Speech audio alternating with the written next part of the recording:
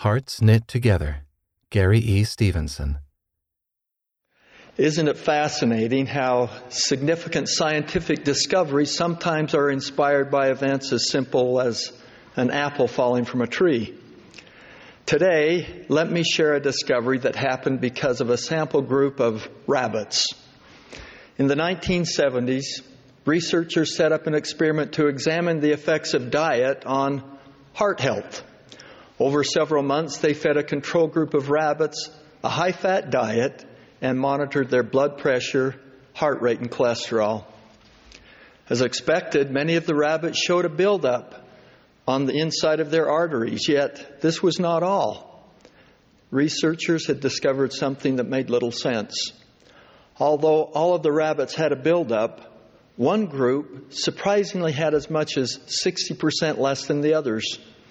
It appeared as though they were looking at two different groups of rabbits.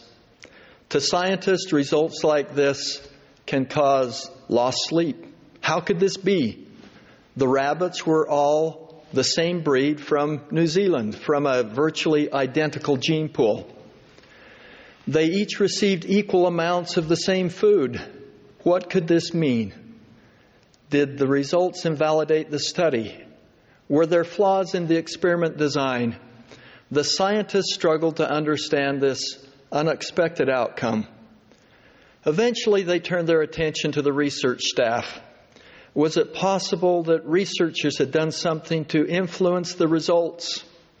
As they pursued this, they discovered that every rabbit with fewer fatty deposits had been under the care of one researcher. She fed the rabbits the same as everyone else, but as one scientist reported, she was an unusually kind and caring individual. When she fed the rabbits, she talked to them, cuddled and petted them. She couldn't help it. It's just how she was.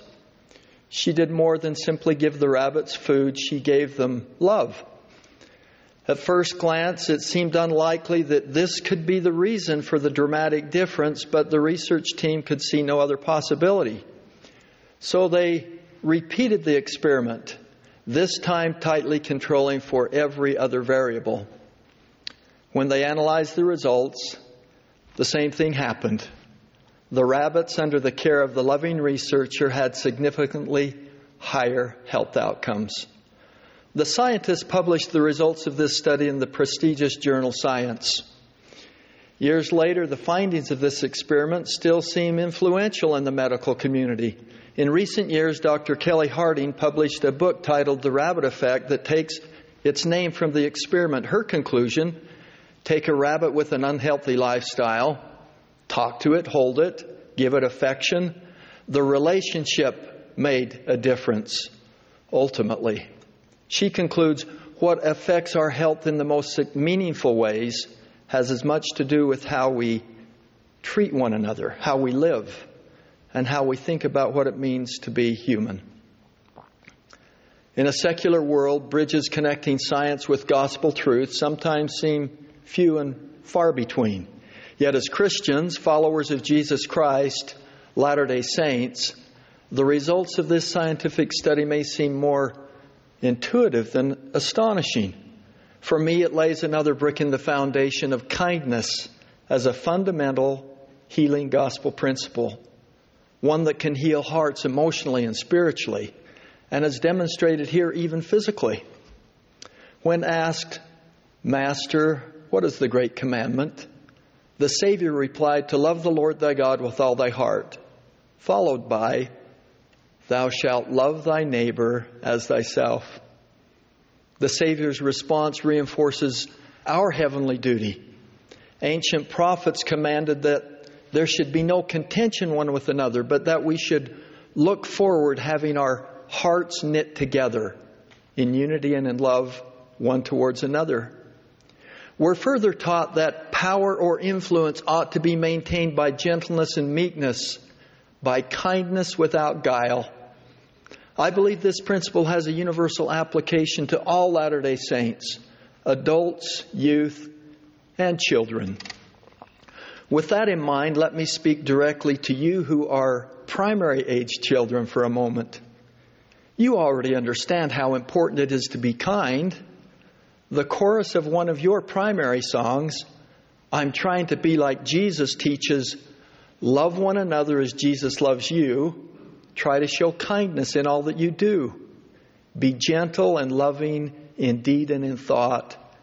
For these are the things Jesus taught. Even still, you may sometimes have a hard time. Here's a story that might help you about a primary boy named Min Chan Kim from South Korea. His family joined the church about 6 years ago.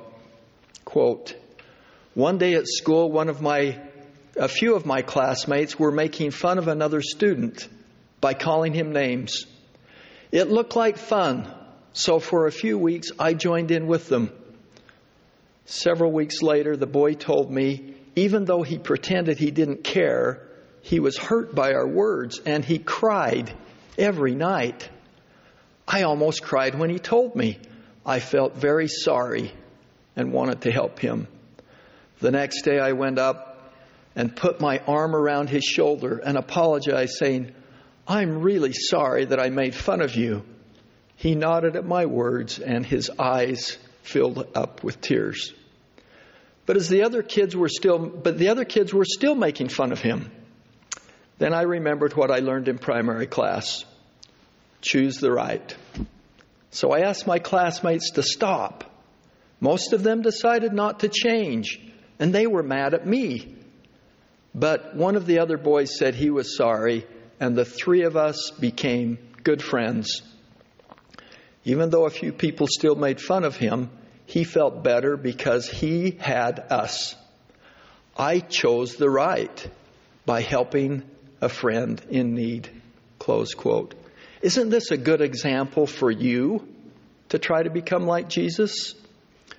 Now, for young men and young women, as you grow older, making fun of others can evolve very dangerously. Anxiety, depression, and worse are often the companion of bullying. While bullying is not a new concept, social media and technology have brought bullying to a new level. It becomes a more constant, ever-present threat, cyberbullying. Clearly, the adversary is using this to hurt your generation. There is no place for this in your cyberspace, neighborhoods, schools, quorums, or classes. Please do all you can to make these places kinder and safer. If you passively observe or participate in any of this, I know of no better advice than that previously given by Elder Dieter F. Uchtdorf, quote, when it comes to hating, gossiping, ignoring, ridiculing, holding grudges, or want to cause harm, please apply the following. Stop it. Did you hear that? Stop it. As you extend yourself with kindness, care, and compassion, even digitally, I promise that you will lift up arms that hang down and will heal hearts. Having spoken to primary children and youth, I now direct my remarks to adults of the church. We have a primary responsibility to set a tone and be role models of kindness, inclusion, and civility, to teach Christ-like behavior to the rising generation in what we say and how we act. It is especially important as we observe a marked societal shift towards division in politics, social class, and nearly every other man-made distinction. President M. Russell Ballard has also taught that Latter-day Saints must not only be kind to each other, but also to everyone around us. He observed, quote, occasionally I hear of members offending those of other faiths by overlooking them and leaving them out. This can occur especially in communities where our members are the majority. I have heard about narrow-minded parents who tell their children that they cannot play with a particular child in the neighborhood simply because his or her family does not belong to our church. This kind of behavior is not in keeping with the teachings of the Lord Jesus Christ. I cannot comprehend why any member of the church would allow these kinds of things to happen.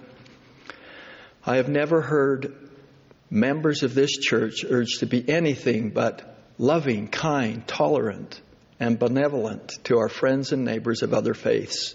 Close quote.